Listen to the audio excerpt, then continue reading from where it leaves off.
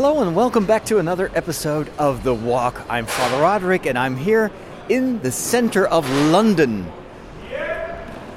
This guy saying, yep, he's actually bringing some big barrels of beer to the bar here, and they go down on a little elevator to the basement of the bar. And above it is a sign that says, New Moon, Cask Ales, Spirits, Quality Food, Cellar Bar. So he was yelling to the people in the basement to press the button so they could get the barrels to the barrel. What is it? How do you call that? The pantry? Is a pantry also for beer? I don't know. I'm here at the entrance to one of my favorite places in London, and it's hard to pick favorites actually because I love all about this city. But this is the entrance to a very famous Victorian marketplace called Leadenhall.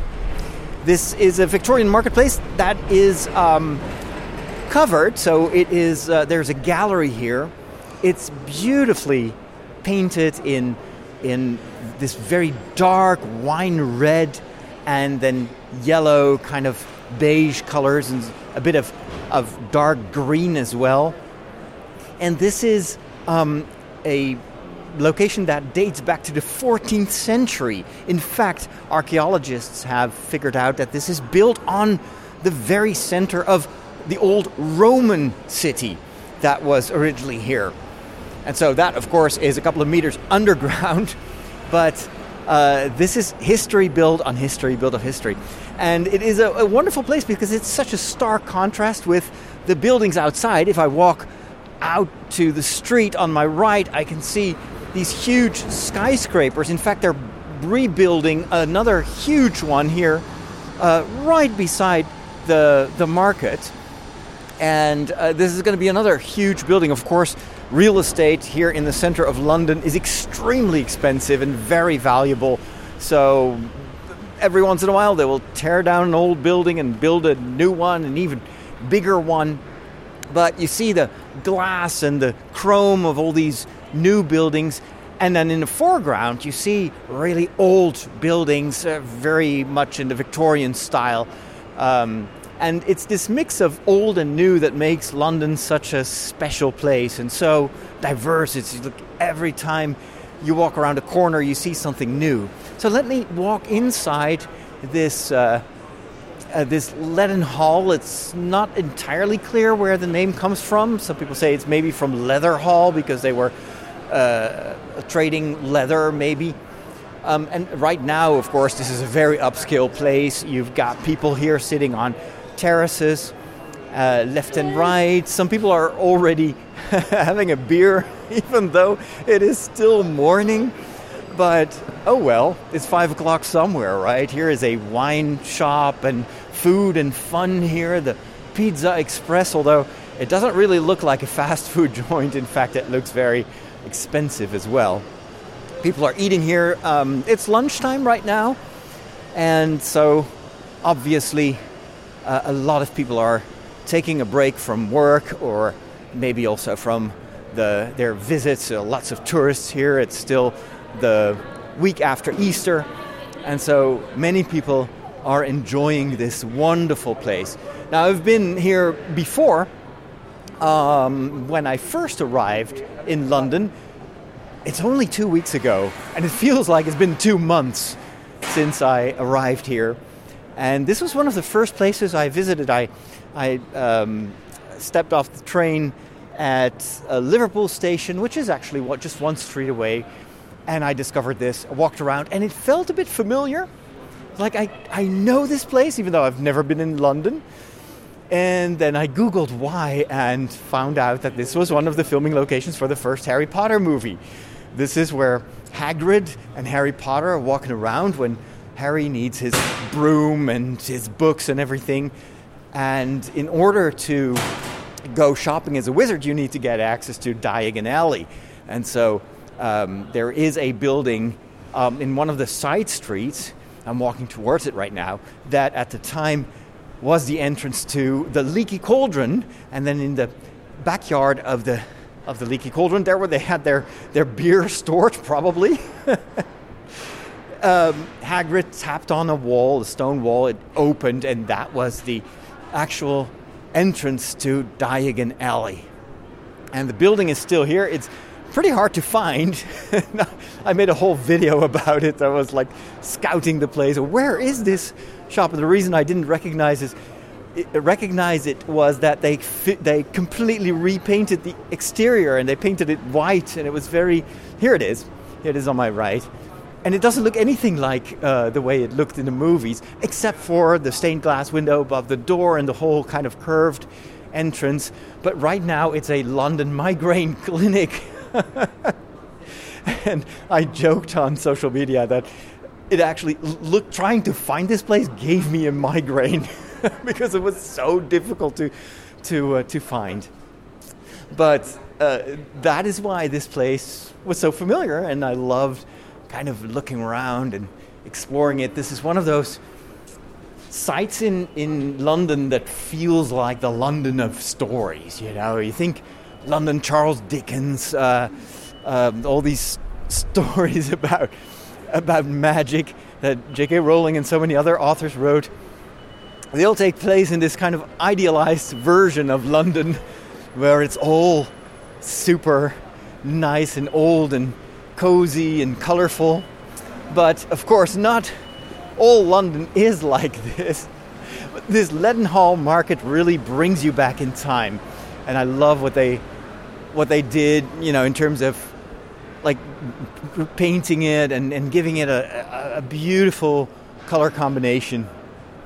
And from this Leadenhall Market, I'm stepping outside on the street again, and we're going to walk in the direction of the Thames. And this is because I want to cross the river. Is it Thames or Thames?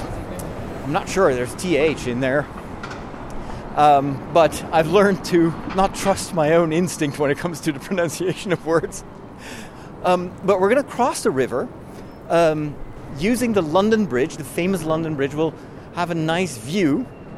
And we're going to head towards the southern part, the southern area, you could say, south of the river, where we will go back to another market that you may remember if you've listened to the previous episode of The Walk, because that's one of the places where I recorded a podcast, and unfortunately at the time I was using my phone, and you may remember that the audio was quite compressed and warbly and not really what I expected it to be.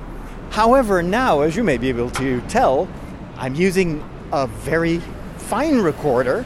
This is the Zoom H1N, and one of my listeners, hearing my trouble with recording audio on my phone, very graciously sponsored the purchase of this new recorder, which henceforth I will use for my podcast, because it's really small and very lightweight, but easier to use than the recorder that I've used for the past, 5 years now. All right, there's an ambulance, so we need to stop to give it priority. I've noticed that it only makes noise when it approaches, like, crossroads and stuff. There we go. Emergency ambulance. All right, that gives me another 5 seconds to cross the road here. On the other side of the street on my right, there are 3 double-decker buses, the very famous red buses, which actually I love to ride. I've been taking the bus almost every day since I arrived, and sometimes you'll get the usual buses, the same type that you see in Rome and in many other great cities, but these double-decker buses are definitely in quality superior to anything else I've ridden with. And my favorite place is always to go up the stairs in the bus, climb or walk to the front of the bus, and then sit on the right side, and then you have this wonderful view, this panoramic view of the surroundings. The English buses are very well cleaned. I guess they must clean the windows every night, because the view is fantastic, and it was so fun to film and to take pictures from the bus, because you're a little bit higher than if you were in a regular car, which was super useful, of course, for my filming project. Speaking of which, I'm so happy with what I've been able to film and how it all kind of came together, even though I did not do that much planning for it. But it was a joy to just let my creativity flow. I had my camera, it's all very lightweight. Every time I saw a story, and by that I mean you see a location and you know a bit of the history, or you encounter someone, you enter into conversation, and all of a sudden you feel this is a story. This is interesting. Let's take out the camera and start filming. And that's what I did, both in London in the first week that I was here, as well as during the Star Wars celebration. And having a camera helped me to focus even more on the experience and to learn from the stories that other people told me. And it was such a joy. It was such an intense way of experiencing this trip. Here on my left is a very famous monument that was erected to commemorate the Great Fire of London that destroyed more than 13,000 houses, 87 churches, and 52 company halls. Of course, a lot of these buildings at the time were mostly built out of wood, and it was a huge catastrophe for the city and for the people that perished and those who survived. And this huge pillar that towers over the rest of the street is a lasting memory and monument to that event, and also in a certain way you could almost say a warning that nothing truly remains. We're all fragile, no matter how many centuries a city has been here. Nothing truly lasts forever. Crossing the lower Thames Street, and then we're gonna walk underneath this little gateway of the St. Magnus the Martyr Church, which is Church of England, I think, because I'm heading to, I'm not sure actually if there is an exit. No, there actually isn't. I thought there was, but maybe on the other side of the building. It's one of the many churches. Let's peek through the window here for a sec. Don't want to walk in. Ooh, I smell the frankincense. Ooh, beautiful. Oh, wow. Actually, I am going to walk inside. Gentlemen, please remove your hats, it says. Thank you. Hello. Wow, look at that. Oh, it's very fragrant. The entire entrance to the church here on the inside has been decorated with beautiful bouquets of flowers, white flowers, to honor, of course, the feast of Easter. And also the benches themselves that are slightly angled towards the high altar are all decorated with beautiful lilies. Amazing. The floor is covered in tombstones, because people were buried in the church themselves. Of course, wanted to be as close as possible to Christ. And then here, if I walk up to the center of the church, on my right is a beautifully carved wooden, how do you say that? The place where they preach. I know the word, but anyway, you walk up this little staircase, and then you can actually preach to the people in church. And then, since of course it's not a modern Catholic church, there's only the high altar with, I count 10 candles surrounding the golden cross, and above it is a huge bird. It's, I would say, an eagle. It's not, it's probably a pelican. That is usually used in conjunction with the altar and the sacrifice of Christ, because the pelican was thought or believed to to pick with its beak, to pick its own chest, so that the youngsters, the baby birds, could drink from the blood of the mother bird, and that was seen as a symbol of Christ's life-giving sacrifice on the cross, where blood and water stream from his side to nourish us all with eternal life. There is a beautiful statuette of the Virgin Mary, medieval style. I'm not sure if it's original, but Jesus sits. This is Mary on the throne of wisdom. It's a very old medieval way of portraying the Virgin Mary. So she's sitting there, Jesus sitting on her lap, also with his right hand extended in blessing the world. And Mary carries a lily, I think, as a symbol of virginity and purity. And then there are two side altars that were used, of course, also for masses. A small wooden organ here that you actually have to operate yourself. You have to use your feet. It's almost like a workout if you want to play this organ, but there is another huge organ on the other side of the altar, or opposite of the altar, that looks absolutely beautiful. Dark brown wood, and then these golden pipes of the organ. Fantastic. Here on the left side of the church is a diorama of tiny miniature houses that shows you how this church was located. I assume in the context of the bigger city, and it's a very big, I would say at least 3 meter long diorama, and it shows you that the bridge, the actual London Bridge, I assume, was very much like the bridges that you see in Florence. Where the bridge itself is there, but on top of the bridge they built all these wooden houses, and you would walk between these 2 rows of wooden houses to the other side of the river. Now, of course, none of that in London remains, but it is a very, very beautiful diorama. Look at all these tiny little figurines of people watching a procession. Oh, this is glorious. I'm looking through I'm on the side of this huge diorama, and you can see all the way over the bridge to the other side, and you see this huge procession with knights and horses, and then the people waving, and this may be some historical event. I'm not sure if there is a...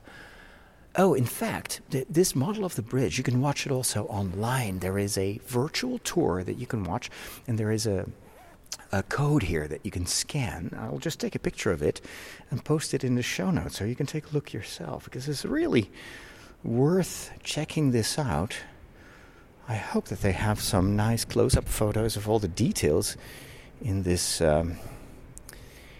diorama. Let's see. Beautiful. Saint Magnus Martyr, that's the website of the church. You may want to check out. I'm going to take one photo just for my own records. And maybe I'll just add that also to the page for this particular podcast episode. So it's Southwark. And then I wish that this was still here, because it's so beautiful. And in Italy, they actually did preserve on one of the bridges that leads to the Central Museum, like the famous museum of Florence. You still have those old wooden buildings, and it makes it so easy to imagine what this city looked like in the Middle Ages. But this is really, really pretty. It's of course covered in with glass, so you can't really get too close to it, but wonderful. I love it when, in terms of communication, they help us to situate a building in its history, and that makes a city like London so incredibly interesting to me. This is just completely covered in historic sites and stories, of course, that make up this history. We're going to walk back outside. I think we have to take the same exit as the entrance that we took. There we go, opening the door. I'm so glad I stepped inside. This was wonderful. And now we're gonna head to the bridge itself. It has started to drizzle a little bit, which was predicted, because the morning would start off sunny. And it did. Actually, blue skies, very pleasant weather. The temperature is still extremely nice, especially compared to last week when I was here, when it was, especially the first days, raining so much and it was so bitterly cold. So I'm now going underneath the bridge. So the London Bridge is above me.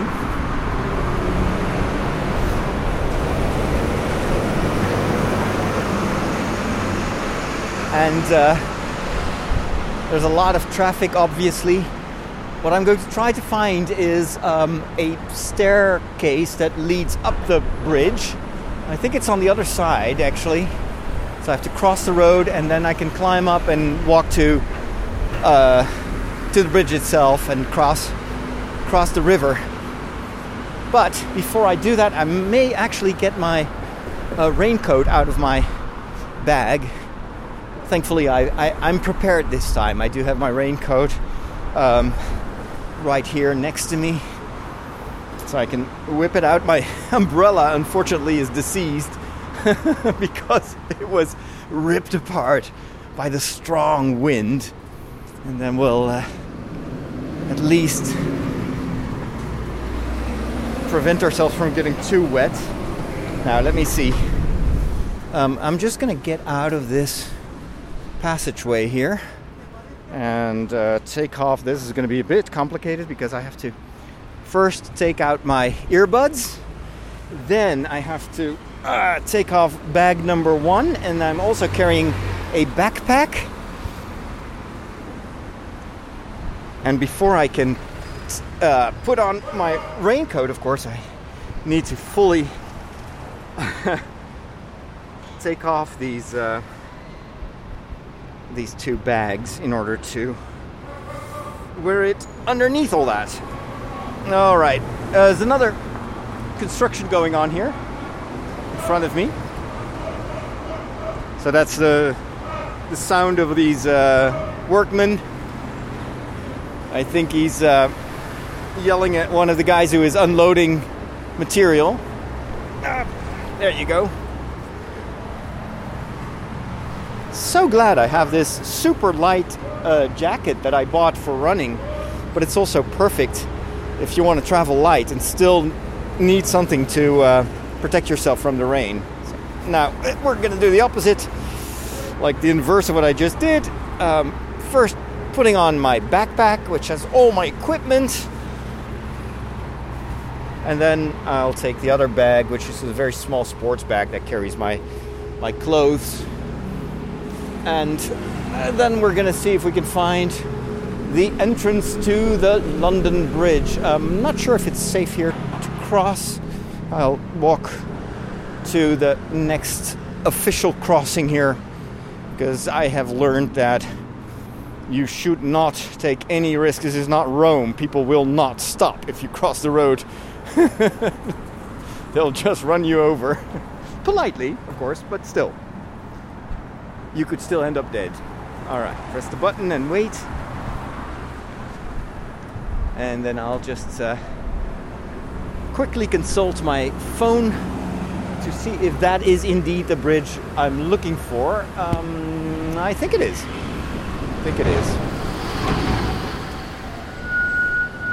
This is also one of the busiest parts of the city.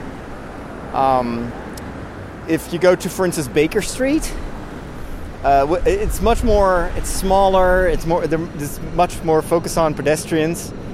Here, of course, it's a busy city, and people need to walk around. Here we go. Yeah, that's the London Bridge.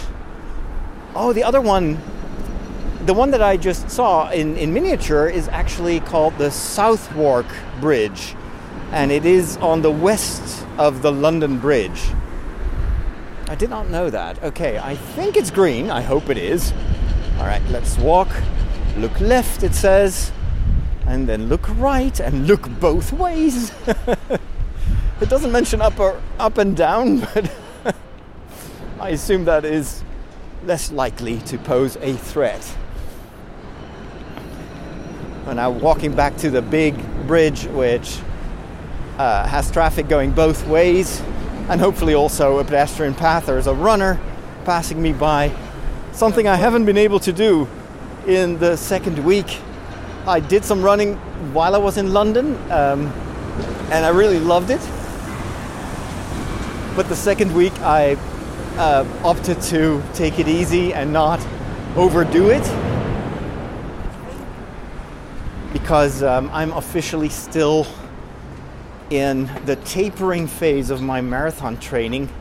However, I am still uncertain if it is wise to go and run that marathon, because it would be in a couple of days from now. It would be on Sunday morning. But because of this trip, I haven't been able to be consistent in my training. And running a marathon is, is very challenging when it comes to the preparation. You cannot really skip. Whoops. There goes my bag. Slipped off my shoulder because the raincoat is a bit more slippery. Just gonna turn the strap over my head. You ultimately figure out how to do this light travel. I get very I'm very experienced when it comes to holding multiple things in one hand and carrying everything around while still filming or podcasting. So I'm a bit uncertain if it's wise to run that marathon, seeing how many training sessions I've missed, and also considering the very intense 2 weeks that I spent here. The last thing I want, of course, is to be injured, but still a couple of days. I can decide maybe tomorrow. Thankfully, it's not a very busy marathon, so I hope I can. If I feel like I can do it, I'll apply as soon as I'm back home, and otherwise I'll just pass on it and train for instance, the Marathon of Amsterdam, which is in October, and that will give me much more time to get ready for it.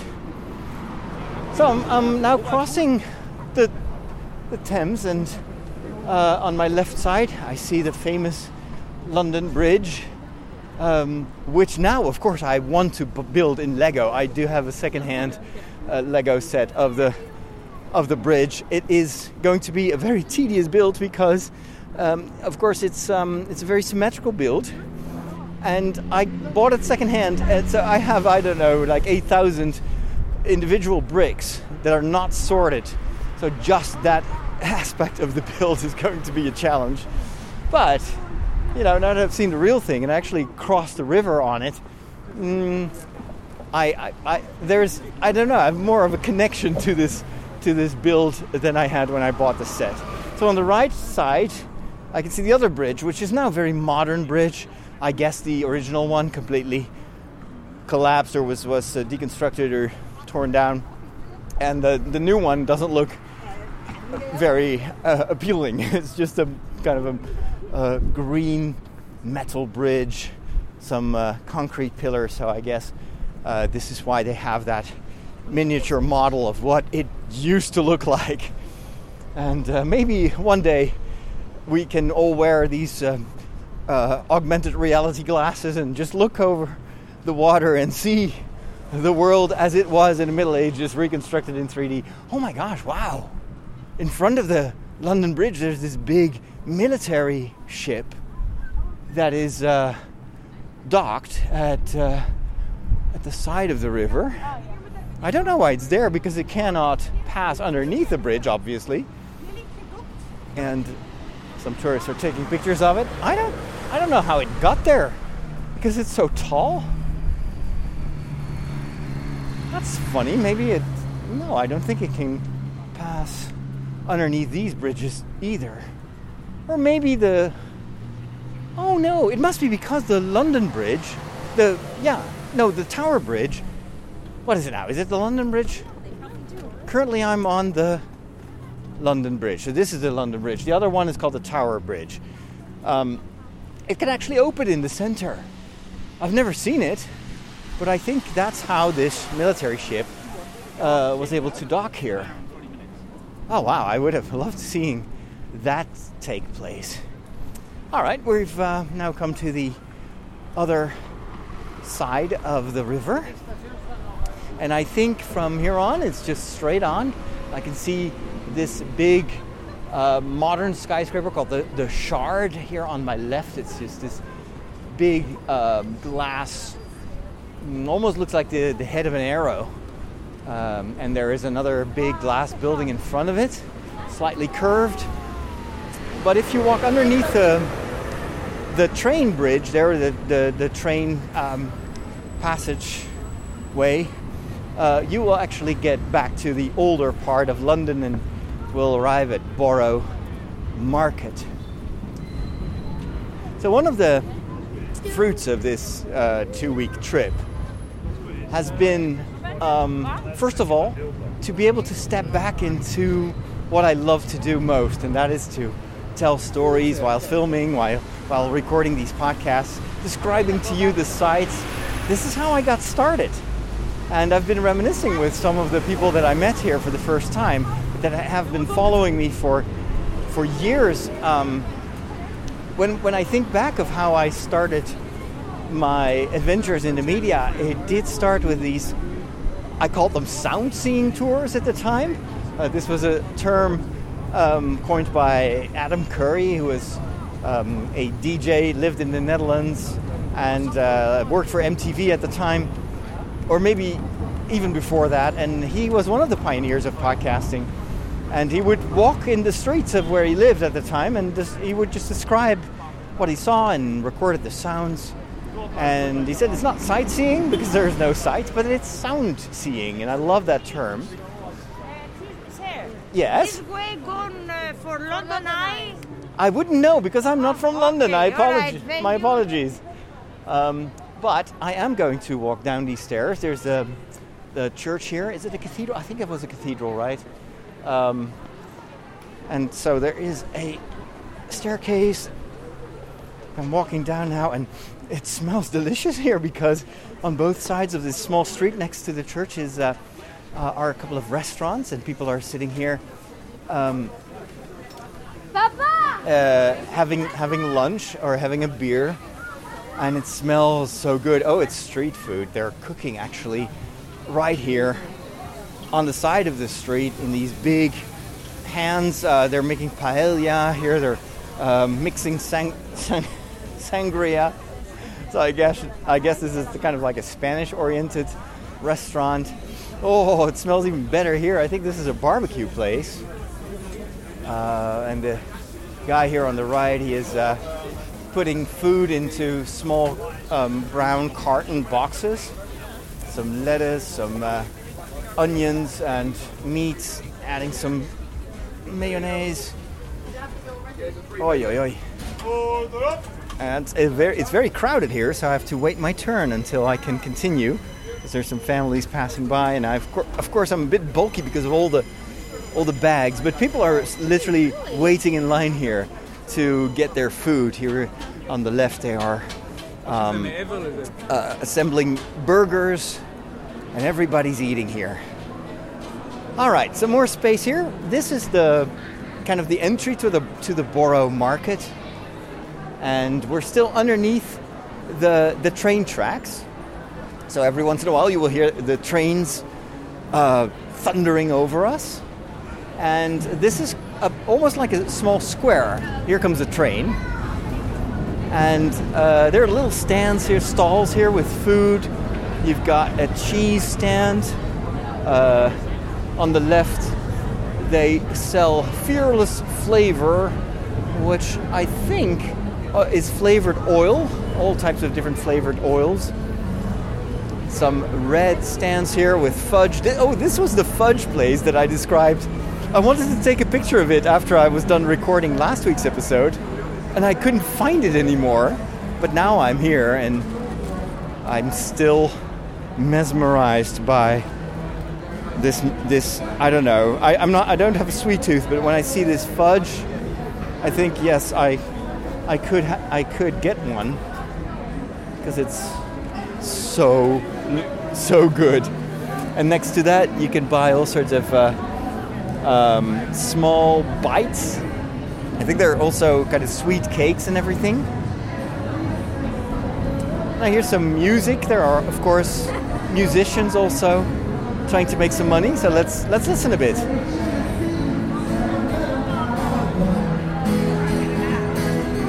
That's just one guy.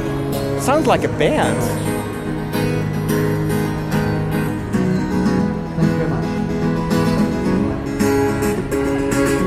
Sorry, what? Thank you very much. Very, very nice. And around the singer, you've got people eating all sorts of good stuff. This is Ash Dodd, singer-songwriter. And you can even follow him on Instagram. Although Instagram may not be the best medium for someone who is focusing on music. Anyway, let's go back into the market itself. And then I think there's a small corridor that will lead me to the actual marketplace where you would be able to, well, still can buy fruits, vegetables, meat, cheese, and bread.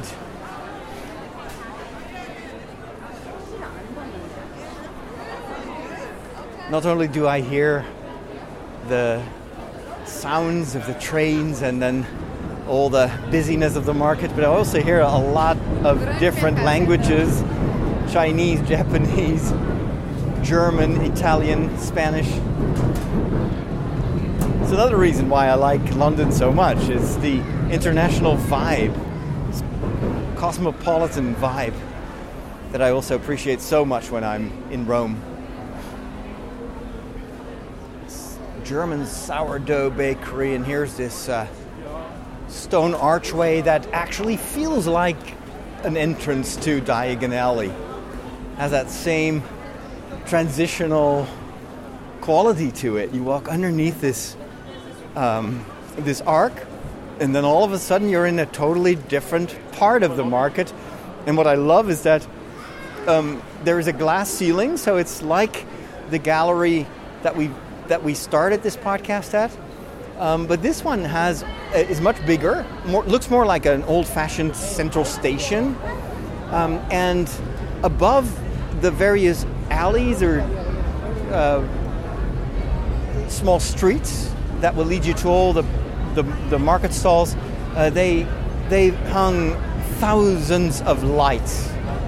And they're on, it's a bit overcast now, so it creates almost like the same magic you see in the hall, the main hall of Hogwarts Castle, where you see all these floating candles. I would not be surprised if they got that idea from these lights here on Borough Market. Of course, these are just electrical lights, but it's still the same kind of, it's almost like a starry sky that gives it so much of a festive atmosphere. All right. So I was talking about the lessons that I learned and the things that I discovered during these 2 weeks, and how much I love doing this. Is, reminiscing with these old-time listeners. There was one of my long-time listeners who said, what I liked so much about your sound-seeing tours, the podcast that you did where you traveled the world and described what you saw, is it didn't really matter where you were, but you felt engaged, and you could make even shopping at Lidl sound exciting. I thought it was a very nice compliment. And it's painting with words. It's literally painting with words. Paul Bevan came to see me yesterday, and he was the one who tipped me to go to this place and record a podcast there. And he's a photographer, professional photographer. So he paints with light and colors and composition and shadow. And I kind of do the same, using words to paint a picture in your mind. And I realize, now that I'm here again, how much this gives me joy to do that. Because it feels like I'm not alone here, but you are walking right beside me. And, we're just exploring. Here they sell wine, and there is a little central space here with tables where people are having lunch. And this is this is Turkish Delight from the Narnia stories. It's kind of these powdered sweets, and they are delicious. I can totally see that you could bribe even the greatest hero of any story with Turkish Delight to turn to the dark side. Here's the Dorset Oyster Bar. People are actually eating oysters, and there's a guy using a knife to open them, which always feels to me like a very perilous job to have, seeing that some of these oysters can be very hard to open. And just like last week, people are standing in a very, very long line to get paella at this particular Bamba Paella, because it's apparently super good. And I see people even eating other meals while they are waiting to get their plate with paella. I'm just going to follow these people and just cut through the big line here. And there we go. Wow, it's extremely crowded. So rediscovering my passion for audio, and not just walking around in the woods talking like I normally do with the walk, but also doing these sound seeing tours. It's something I'm so happy to reconnect with. And I won't be able to do it every time, because of course you obviously need to be in places that are interesting and new that I can describe. But especially on trips, I think I might want to do this more often. I used to create these mini-series, and they were titled The Catholic Insider, because originally it started in the Vatican, but then of course it quickly became something much broader than just taking people inside what was happening in the Catholic Church during the conclave or whatever. But I wouldn't mind kind of see if I can go back to creating audio series in different countries and different places. Wild Mushroom Rosado, this is another very popular place. And thankfully, I already had a very large English breakfast. In fact, I did the whole Hobbit meal sequence. I started with some cereal, that was first breakfast, and then I switched to eggs and ham, bacon, and some toast. That was my second breakfast, and then I got some crumples? No, what was the word? Crumps? Something with crumps. Anyway, it's some kind of thing you make. Whoops, there's a car. That wasn't for me, by the way. Crumpets, that's the word. So I toasted some crumpets with Marmite, butter, first of all, lots of butter, and then Marmite, and had that with some tea as a leaven seeds. And after that, I didn't have to eat anymore, and so I can walk around here without any, grumbling stomach noises disturbing this podcast. All right, let's continue our walk here on the southern side of the river, and I'll head towards the old railway station, one of the oldest, or the oldest actually, of London. And from there we'll walk to Westminster. So the second thing that I've discovered or distilled from these 2 weeks is how much it makes a difference with what kind of mindset you're experiencing these days. You may recall that in preparation of this journey, I was a bit stressed out and a bit worried about the overwhelming nature of this city, and also my ability to take it all in and make the most out of this.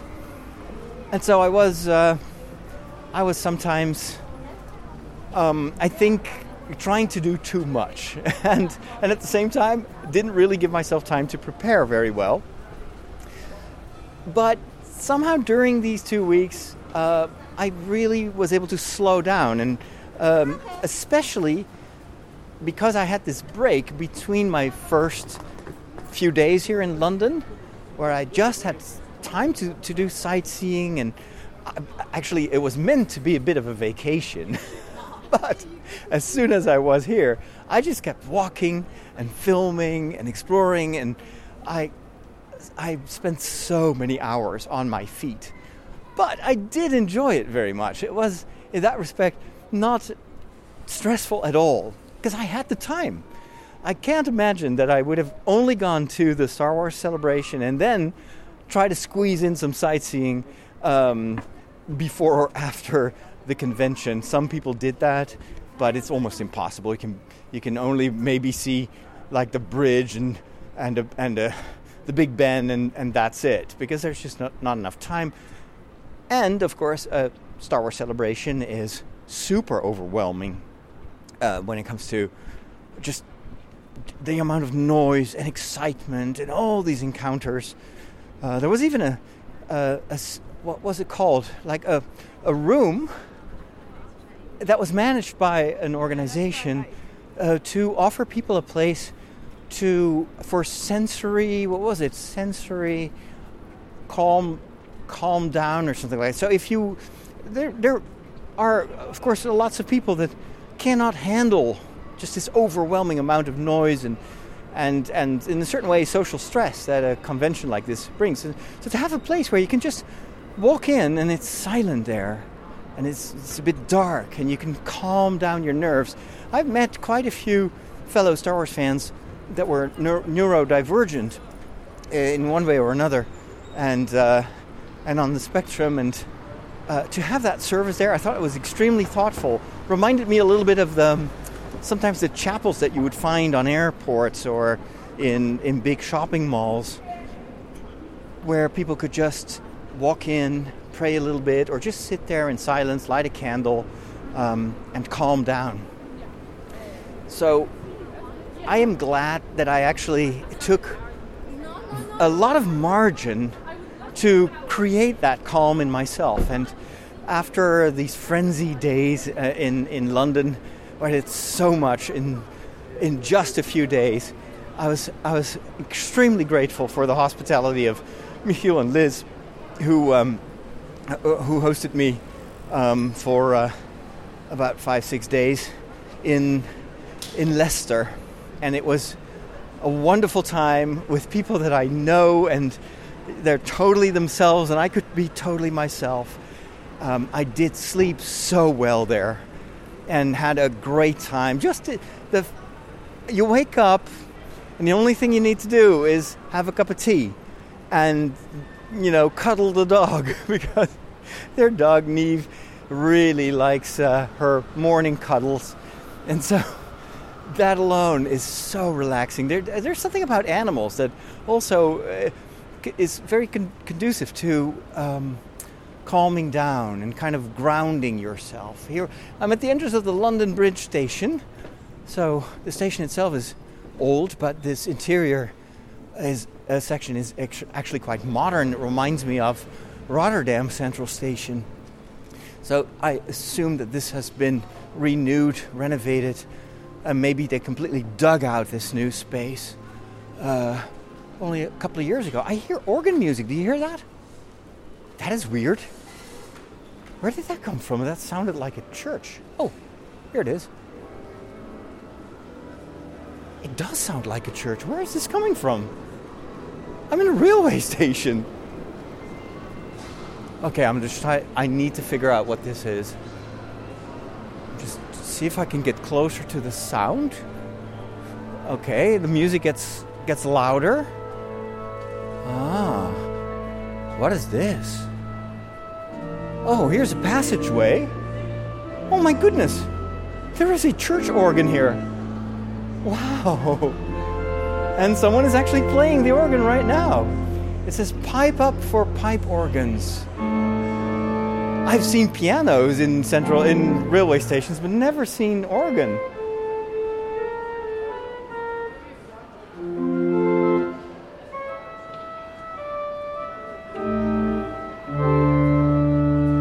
And this is an old passageway, so the echo actually very much sounds like a church. You play the organ quite well. Oh, thank you. You enjoy this? Yeah, it's great. What's the idea of the organ here? It's just, I think it's a charity and they just leave them here for people to play. That's incredible. Have fun. Oh, wow, that is so cool. Definitely one of the most wild experiences here. Oh, wow, there's a whole underground system of hallways here. This is amazing. I guess this goes to the various platforms. That's so cool. And there are little stores on both sides. Like Hamleys, I guess that's for toys. Yeah, it's toys. And Ted Baker for dresses. And these are kind of more chic stores like makeup, rituals. Of course, that's a chain of stores that we have all over Europe. Tech Express. This is very much what you would find in an airport as well. There's a bookstore, cash machines and everything.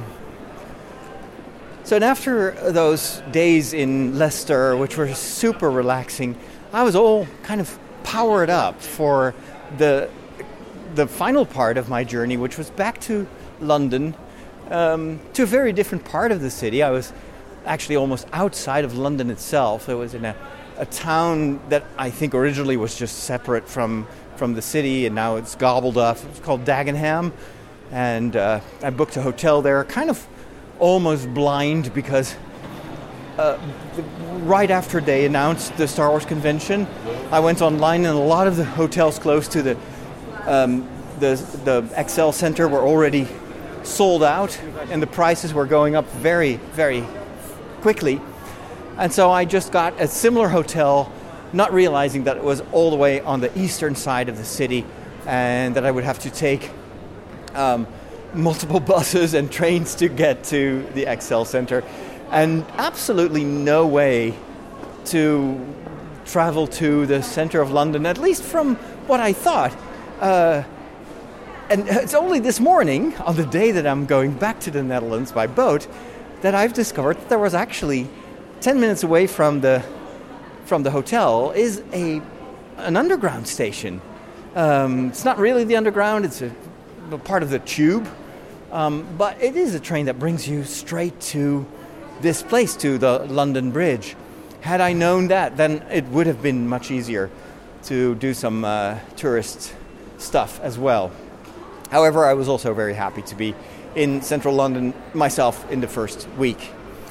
So this whole dynamic of intense days and then alternated with restful days works really well for my type of personality.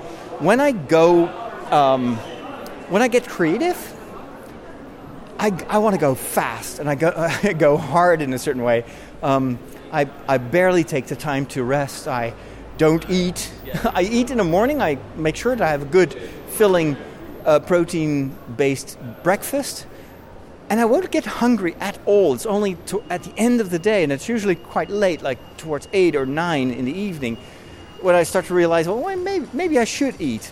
Now, of course, I do drink, and I usually also very quickly, whenever I go to the bathroom here, there's always some water, so I just I wash my hands, and then I cup my hands and just drink the water from the tap. It's cheap. It's free. But it keeps me hydrated, because of course I can easily fast for a number of hours without even noticing, but I wouldn't be able to to go an entire day without drinking. That would be even dangerous.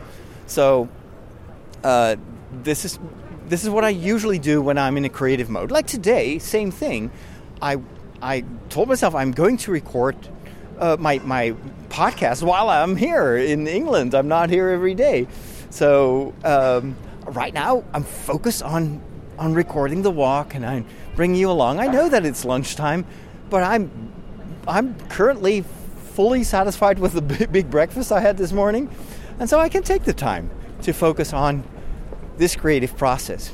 But then I also know that I can do this because yesterday, when the celebration was over, I went home straight away, home to the hotel. So the celebration ended at 5, and I was back at the hotel at about 6:30. And then I just sat in a chair.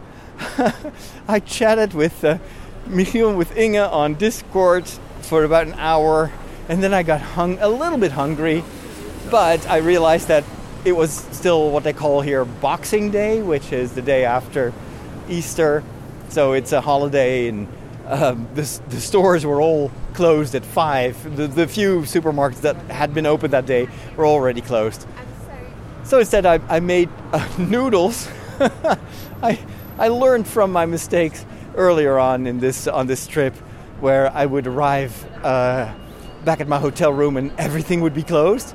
So I had bought an emergency cup of noodles, and I could just fill it with hot water and just eat something.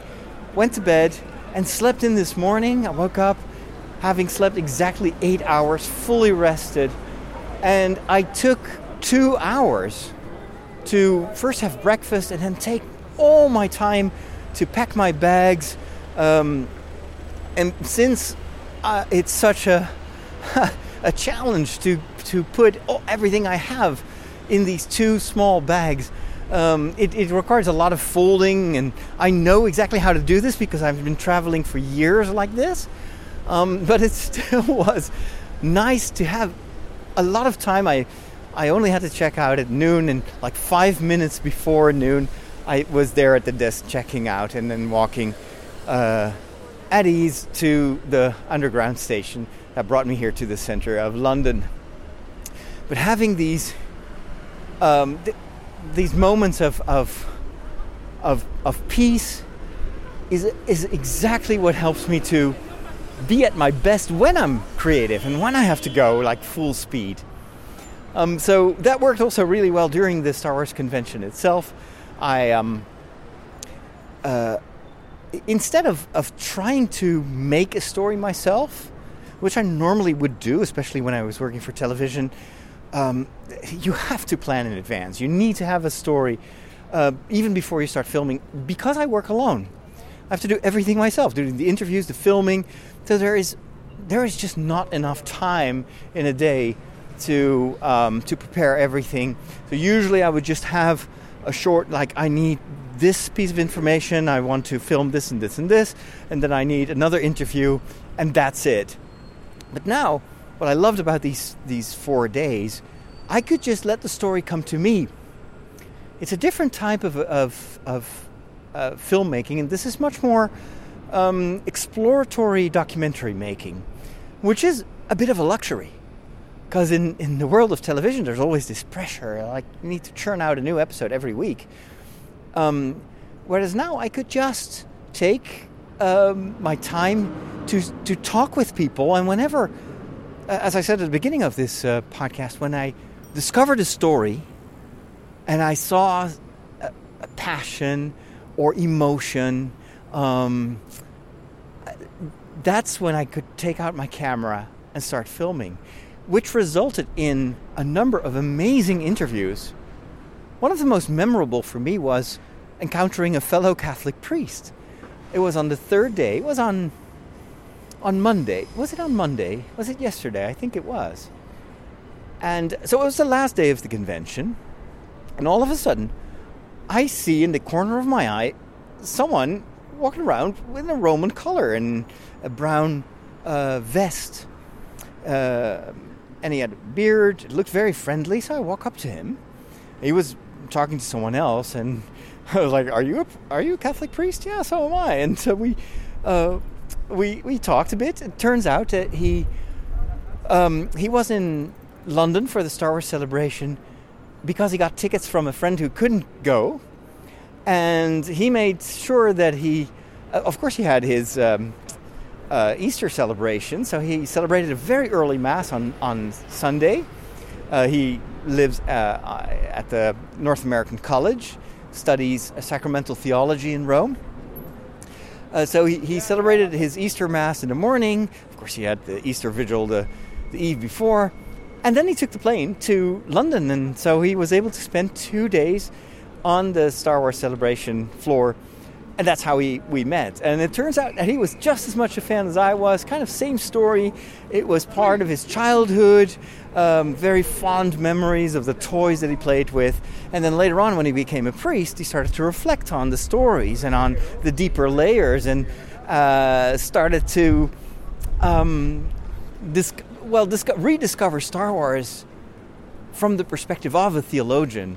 And so while I was talking with him, I felt that I need to interview him because he's got such a great story, and I would almost be able to tell the same story, but hearing it from another priest with his in a different style. And I don't know, he's just a natural talker. So some people have this talent. They start talking and you want to listen because there is a certain warmth in the way he tells it.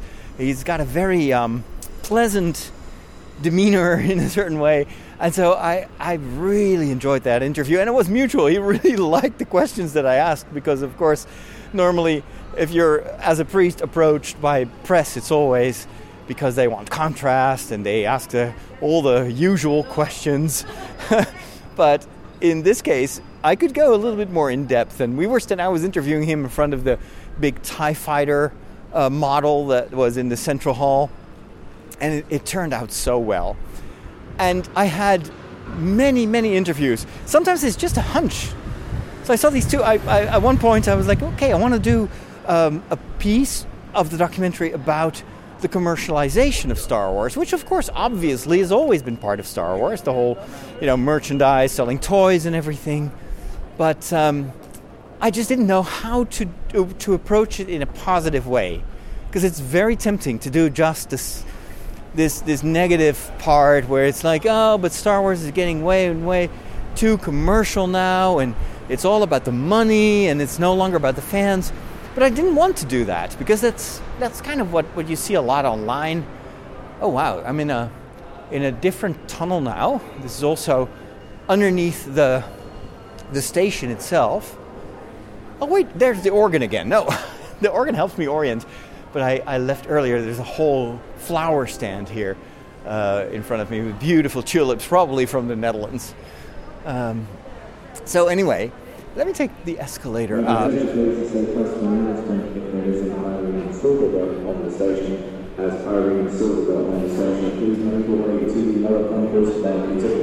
Okay, I can't understand a word of what this guy is saying.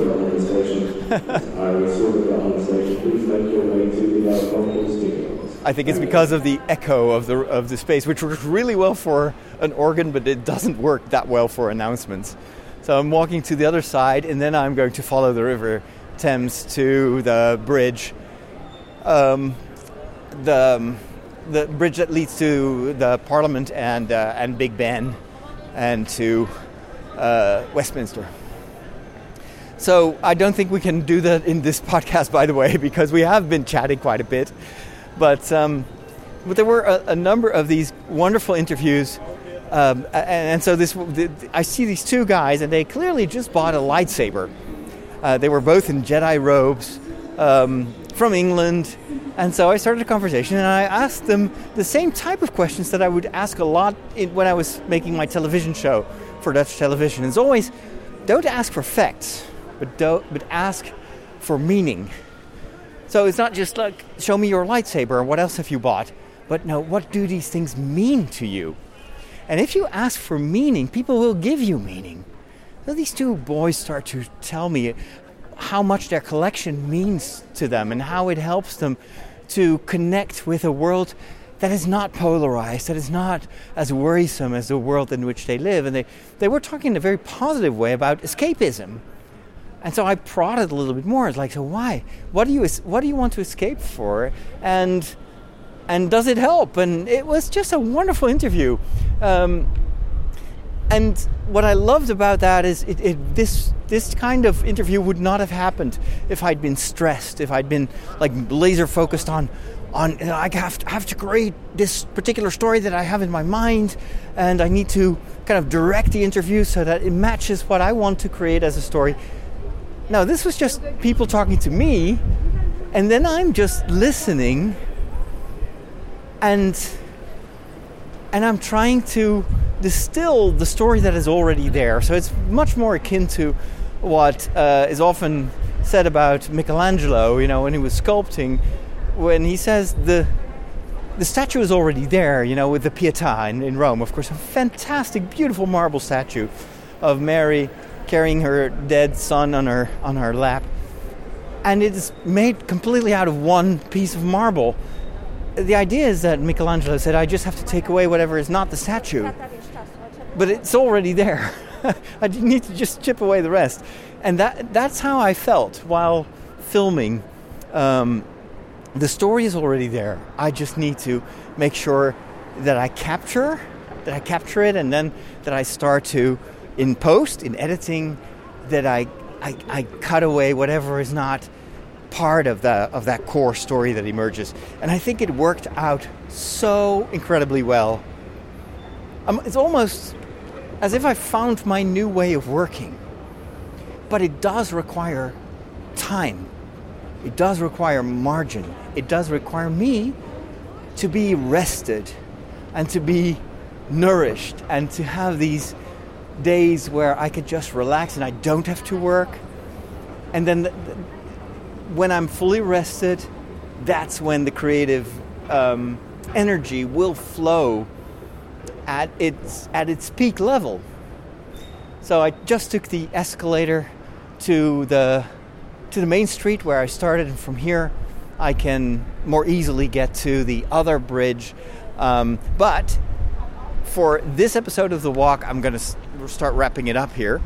Let me take a look at the screen. Yeah, we've been talking for about an hour, so that's fine. I almost have this instinct now that, yes, it's time to start wrapping up. So thank you so much for joining me on this walk through at least a small part of London. There will be more walking around in London in this week's special episode number 2 of The Break. I recorded last week's episode on the convention floor. So I'll do another episode of the Break later today, and then once that one is recorded, I'll take the train to Harwich, step on the boat, and then a few hours later we'll be on our way back to the Netherlands. So hope to talk to you soon. Thank you so much for the privilege of your time. Thanks to those of you that are supporting me on Patreon. I really appreciate it that you make it possible for me to do this for you and for so many other people all around the world, many of whom I've met this past week, and they've told me how much these podcasts mean to them and how much sometimes it has changed their lives. So thank you for making that possible. Talk to you soon. May God bless you.